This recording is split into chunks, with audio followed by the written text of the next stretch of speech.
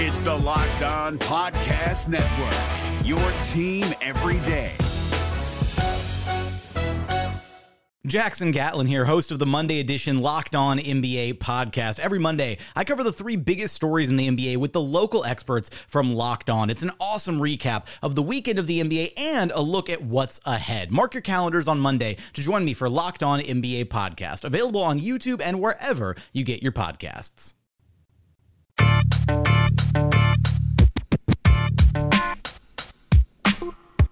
You are Locked On Magic, your daily podcast on the Orlando Magic. Part of the Locked On Podcast Network. Your team every day. Well, this is a great day for the Orlando Magic. Every team gets excited about the draft, but some drafts you get a little more excited about than others. And, we came away with a guy that we were hoping to come away with, who we feel will add in every way to our team, on the court, off the court. A guy who embodies what we want our team to be about: hard work, togetherness, teamwork, and humility. And so I say with great pride and a lot of happiness today, welcome, Chuma. And you are indeed Locked On Magic. Today is June 25th, 2019. My name is Philip Rosenreich. I'm the expert and site editor over at OrlandoMagicDaily.com. And of course, follow me on Twitter at PhilipRR_OMD. On today's episode of Locked On Magic, we'll introduce you to Chuma Okeke, hear what he had to say at Friday's introductory press conference as the Orlando Magic officially welcomed Chuma Okeke to the team. We'll also talk a little bit about the NBA award show that passed on Monday, how the Magic continued to be snubbed, and go over some of the results that the Magic had there too. We'll talk about free agency a little bit more tomorrow as we turn the page over. Sunday, of course, the opening of free agency. So we'll talk about who the Magic will target over the course of the week, as well as kind of what their strategy is going to be. And again, I'll also refresh you on what they have available, what their options are available. We'll do that starting tomorrow, so we'll wrap up some things today. But before we do any of that, I do want to remind you all that you can check out all the great podcasts on the Locked On Podcast Network by searching on iTunes for Locked On and the team you're looking for. Just like there's a podcast covering the Orlando Magic with excruciating detail, there's podcasts covering every single team in the NBA with the same level of care and detail that you find here. Want to get the lowdown on Giannis Antetokounmpo winning the NBA MVP? Check out Locked On Bucks. Rudy Gobert, the Defensive Player of the Year? Locked On Jazz. Lou Williams, your Sixth Man of the Year? Check out Locked On Clippers. It's a Locked On podcast for every single team in the NBA, except the Washington Wizards. We'll fill that out later. But there's a Locked On podcast for almost every team in the NBA, plus Locked On NBA, plus Locked On Fantasy Basketball to get your fantasy basketball needs in check too. You can find them all on iTunes, Stitcher, TuneIn, all the fun places to download podcasts to your podcast-enabled listening device, or check them out on the Himalaya app too. You can find them all there, plus MLB, NCAA, and NFL podcasts as well. You can find them all wherever you download podcasts, the Locked On Podcast Network. It's your team every day. The NBA playoffs are right around the corner, and Locked On NBA is here daily to keep you caught up with all the late season drama. Every Monday, Jackson Gatlin rounds up the three biggest stories around the league, helping to break down the NBA playoffs. Mark your calendars to listen to Locked On NBA every Monday to be up to date. Locked On NBA, available on YouTube and wherever you get podcasts. Part of the Locked On Podcast Network, your team every day. We've kind of gone over it already. It feels like it's been forever. I love the NBA's idea of having an award show, and I get you can't have it sort of in the middle of the season. You can't get everyone together until the very, very end of the year. But this just feels way too long to be talking about regular season awards. It just feels so incredibly long ago. I mean, who cares what happened in the regular season? I mean, I kind of do, but for my own selfish reasons. But it doesn't match anymore. It's like, oh, yeah, that happened. But we do have the award show. They do have historical significance. They do matter for legacies. And so we do hand these awards out, and we're once again reminded that the Orlando Magic were shut out of the award grouping of the award system. If anything, Monday night was to kind of give us an idea of where the Magic ultimately finished in all these awards. how the Magic actually did in terms of the voting, whether it was the media, whether it was executives, whether whoever was voting. And it just reminded us that, oh yeah, the Magic really didn't get a lot of recognition throughout the course of the season. You do look at the votes, and of course the Magic had nobody voted to the all-defensive team, so naturally no Defensive Player of the Year award votes, even though they had the 8th best defense in the league, one of the best defenses in the league. Steve Clifford ended up finishing 7th for Coach of the Year, a guy that a lot of us thought should have been among the favorites. Just 3 total votes for Steve Clifford for Coach of the Year. 1 second-place vote and 2 third-place votes. 3 total votes. Granted, that's 1 more than Nick Nurse, who only had 2 third-place votes in the voting. Mike Budenholzer ended up winning it, which very well deserved. No one was expecting Steve Clifford to win it. He finished 7th. Jeff Weltman did get a first-place vote for Executive of the Year, even though he really didn't do that much. And that's voted on by other executives, so the great mystery remains. Who voted for Jeff Weltman for first place, Executive of the Year? That ended up going to John Horst with Milwaukee. Jeff Weltman finished way down on the list. Looks like 6th or 7th. And then, of course, Nikola Vucevic actually finished 5th for Most Improved Player of the Year. Got a couple of votes there, so that was a nice surprise. But now, the guy that we talked about most in terms of award season, the guy that we seem to care about a little bit more when it came down to getting someone in the awards season, was Terrence Ross. Terrence Ross ended up finishing 5th for Sixth Man of the Year. In fact, I wasn't so surprised that he finished 5th. As I did a little bit more research, I was like, okay, there are a few guys that should be in there. And what's really surprising is Domantas Sabonis finished 2nd. I thought he was the weakest of the 3 finalists. But Terrence Ross finished 5th with just 6 total votes. 3 second-place votes and 3 third-place votes. Finished 1 point, 1 third-place vote ahead of Derrick Rose. Derrick Rose had a very fine season, don't get me wrong. But Terrence Ross was a game changer for a playoff team. I'm not going to sit here and argue that Lou Williams should not have won Sixth Man of the Year. Lou Williams was the runaway winner for Sixth Man of the Year. Got 96 of the 100 first-place votes, deserved him, and someone left him off their ballot. They are wrong. But to me, if Domantas Sabonis is finishing 2nd, because again, I thought Domantas Sabonis was the weakest of the 3 candidates for Sixth Man of the Year, or the 3 finalists for Sixth Man of the Year. Thought he was by far the weakest. Got 52 second-place votes. I don't know how that happened. Again, he had a nice season. But to me, Terrence Ross was better. The ultimate judge of whether a player should be Sixth Man of the Year is, are they finishing games? Are they just coming off the bench as a matter of convention? Are they actually starters? Which, again, is part of the flaw of this category. But when you break down the numbers, Terrence Ross finished among the leaders in points per game off the bench. Among players who played at least 41 games off the bench this year, Terrence Ross was 4th in scoring average.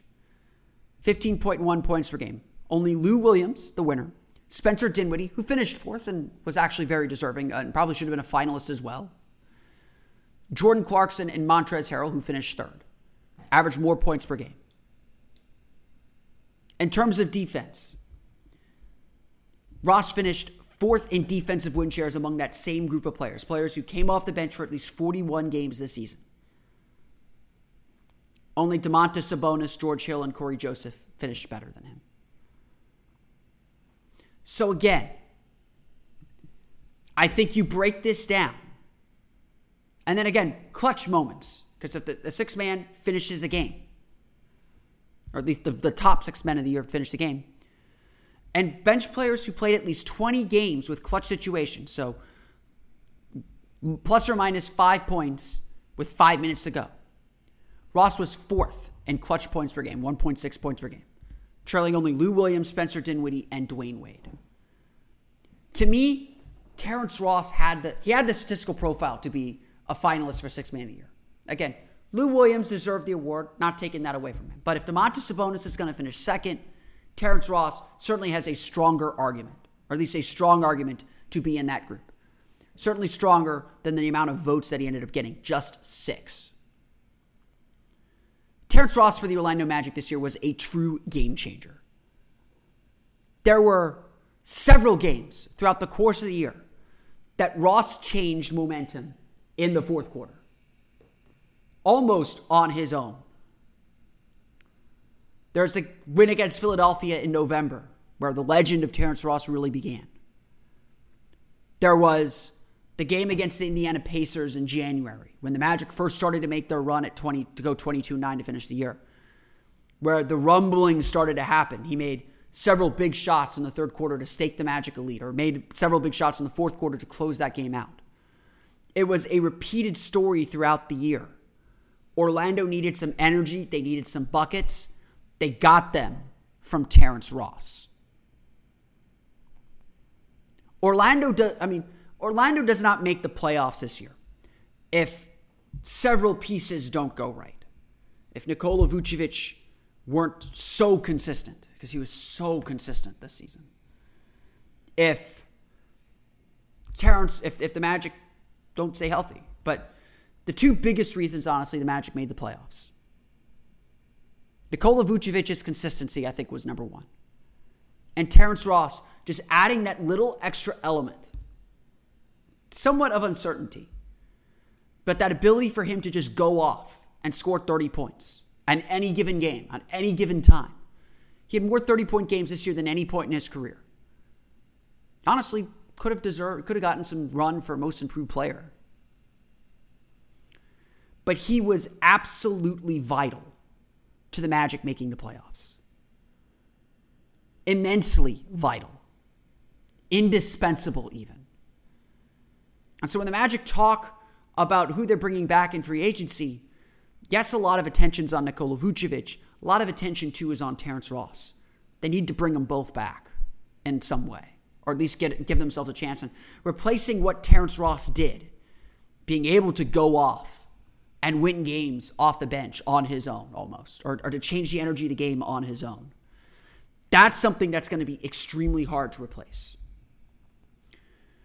As good as Nikola Vucevic was last year, there is probably a good contingent of Magic fans who would say, let Vooch walk and just bring Ross back. You can replace Vooch at a lower salary level. I'm not completely sold on that, but I do think the point is valid. I think what Terrence Ross gives you, if he can give it to you again, is a lot harder to find. And to me, that's what we're really saying when we value sixth men. Lou Williams is exactly the same way. He changes the game off the bench. He gives the team an energy and a spark they would not have otherwise. He is essentially a starter who just doesn't start games. And Ross did a lot of the same things. Ross did the same things for the Orlando Magic. And it's frankly shameful that he didn't get some recognition during tonight's NBA awards. Shameful the Magic didn't get more recognition for the kind of season that they had as the team with the biggest turnaround in the NBA, a plus 17 win differential from last year. But of course, these awards are as much about visibility as anything else. We all kind of understand this. The Magic weren't on TV until the last game of the year, which, by the way, Terrence Ross scored 35 points against the Hornets that night. One of his better games of the season. Magic weren't on TV. No one saw them. No one saw them really until the playoffs. And they accorded themselves well, but proved to be a lower-seeded team playing against an eventual NBA champion.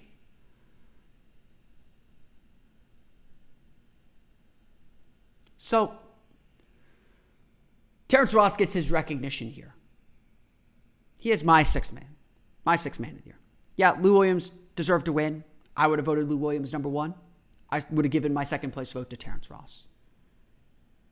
He was a phenomenal player all season long and deserves at least a little bit of recognition for it.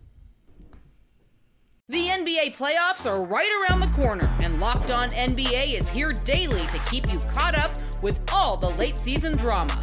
Every Monday, Jackson Gatlin rounds up the 3 biggest stories around the league, helping to break down the NBA playoffs. Mark your calendars to listen to Locked On NBA every Monday to be up to date.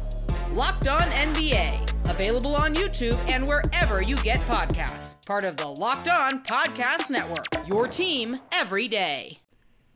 Moving on now to Friday's press conference, the Orlando Magic officially introducing Chuma Okeke, their first-round pick, to the media, bringing him into the fold. It was interesting getting to see Chuma in Orlando. I mean, I think, we've had a few days now, 5 days now to really kind of digest what the Magic did here, picking Okeke. It was a pick that a lot of us didn't expect. I go back and look at my mock draft, and I watched a little bit of Okeke. I didn't have him on my radar for 16. I thought, he was a good player with good size. Coming off the ACL injury, I just thought that would make him very difficult to draft. But I did sneak him into the end of my first round. I thought he was someone that a team could take a flyer on late in the first round. And despite what Jeff Weltman said, that a lot of teams, were considering taking him in the teens or right after the Magic took him, I still kind of believe that the Magic were trying to trade down to get him. I just don't see any other team really being that high on him at 16 with the injury that he had. But undoubtedly, though, I think Orlando got their guys. As Jeff Weltman said in his introduction there that I played at the top of the show, this was an exciting day for them. This was a guy that they had clearly targeted and clearly wanted to bring into the fold, onto the team. I think there was this initial shock because he wasn't someone that a lot of us had on our radars. He wasn't someone the media in particularly evaluated very highly. And so I think that kind of affected our initial reactions to the pick. But as I said, the more you watch the guy, the more you kind of read up on him, the more he kind of checks all the boxes that the Magic have. They like guys with positional versatility and length. Chuma Okeke certainly has that. They want guys that can shoot the ball effectively, and Okeke was about a 38% shooter in college, and he has some work to do there, of course, to get to the NBA line, but pretty solid shooter. They like guys who are hardworking, good guys, good teammates, and it's there where Okeke certainly makes the biggest impact, or at least makes the biggest impression. He was someone that was just as surprised as we were that he got picked at 16. It didn't seem like this was something that was completely on his radar either, as he gathered to watch the draft with his family and friends in Atlanta. In fact, Okeke was the first player picked that was not in New York, that was not invited to the green room. And so, we don't have that moment where he's shaking hands with the commissioner, of course. But, we do have him and his family celebrating in their home about getting picked. This huge deal, of course, a humongous deal for any player to get picked in the NBA draft. And so the biggest impression that you get from Okeke is that he came to Auburn wanting to do something greater, wanting to do something with his teammates for his teammates. And honestly, the thing about him getting injured was he couldn't be out there for his teammates, and his teammates had to do something for him. And you could tell that meant a lot to him. It meant a lot, just because, going into that season, we was a real close team coming over from my freshman year. So, that bond that we had was just real strong. And I knew that they was going to play hard for me because I was always playing hard for them. So it was just a real good feeling. And that's really what Okeke's kind of lasting legacy was. Unfortunately, it was him being on the sideline, carrying the trophy around while he was in a wheelchair. But it was that legacy of teamwork. And that's really what kind of sticks out about Okeke. I mean, I've talked to a few Auburn fans about him, and that's really what they talk about too, was how Okeke was the ultimate teammate. How he was unheralded as a freshman, averaging only about 7 points per game, and was told to kind of transform his body a little bit in the offseason. And his regular season numbers weren't fantastic. 12 points per game, 6.7 rebounds per game. But he stepped his game up as the year went on. He got better as Auburn began to make its push for the NCAA tournament and through the SEC and NCAA tournaments. Before he getting hurt against North Carolina, he was putting together perhaps his best game of the year, if not for sure, being the best player on the floor in that game, scoring 21 points. And when you look back at that game, it's the way he scores those points that to me is most interesting. It's him coming off of cuts and screens. It's him kind of working within the offense, not forcing a lot of things. And as I reminded everyone, you're not necessarily looking for a star or a starter. If you can get one, great. But you hedge your bet a little bit. You need someone that can also play a role, that can fit into an offense. And Chuma Okeke certainly can do that.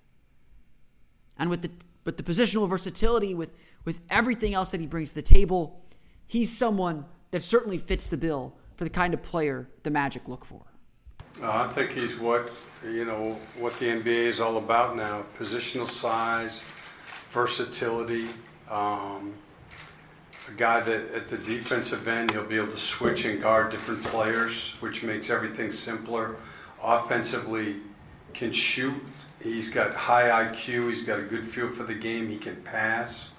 So he can be a two-way player. So to me, as much as anything, positional size, guys that can play well at both ends of the floor. You watch Toronto. Toronto's not playing anybody that can't play both offense and defense, and they're big. They built their defense around their size, and I think Chuma fits very well into that. Again, it feels like Chuma Okeke checks off all the boxes. Everything the Magic could want. And that's why the Magic, I think, felt very comfortable taking him at 16. Of course, all these things that Weltman, that Clifford, that they all say during an introductory press conference are all well and good. Everyone gets an A the day after the draft from the general manager, from the executives, from the coaches. It's getting to the work that matters.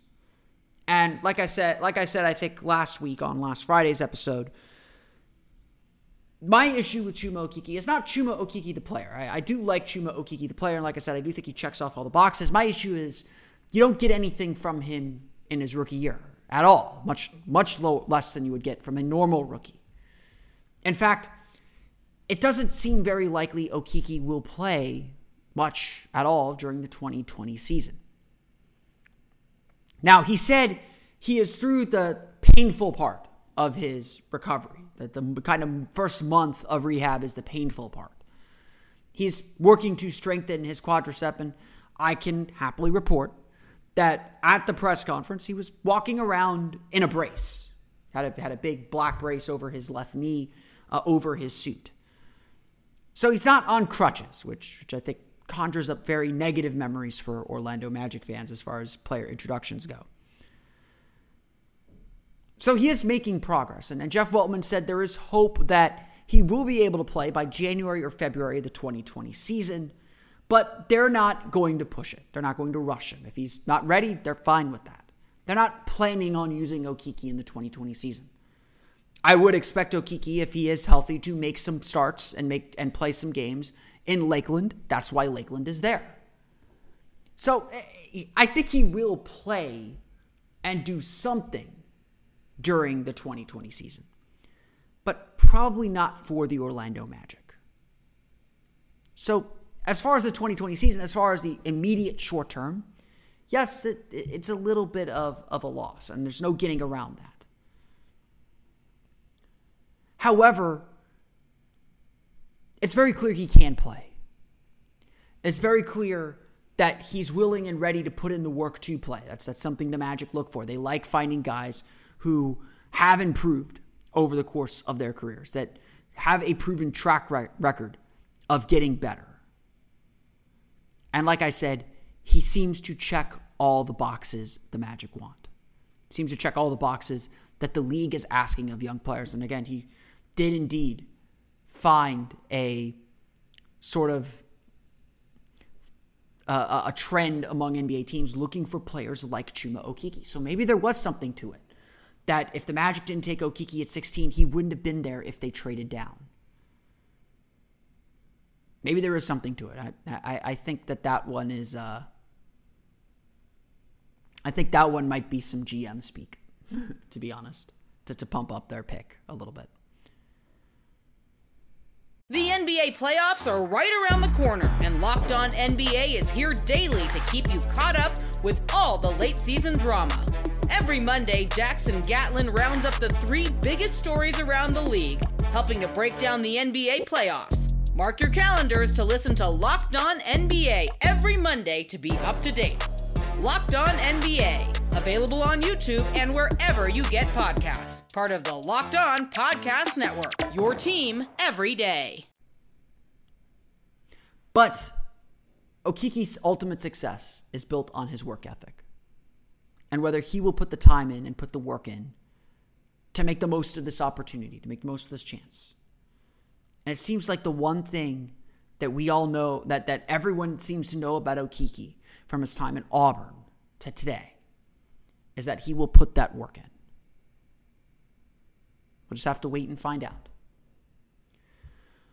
I want to thank you all again for listening to today's episode of Locked On Magic. You can, of course, find me on Twitter at PhilipRR_OMD. That's PhilipRR_OMD.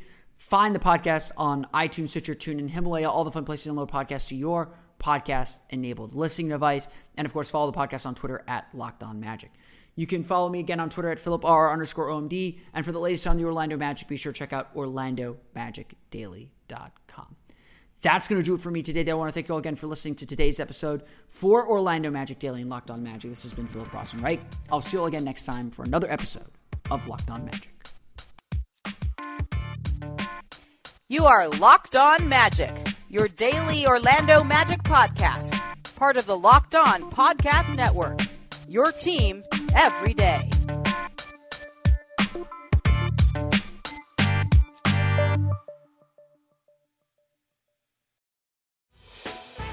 Hey, Prime members, you can listen to this Locked On podcast ad-free on Amazon Music.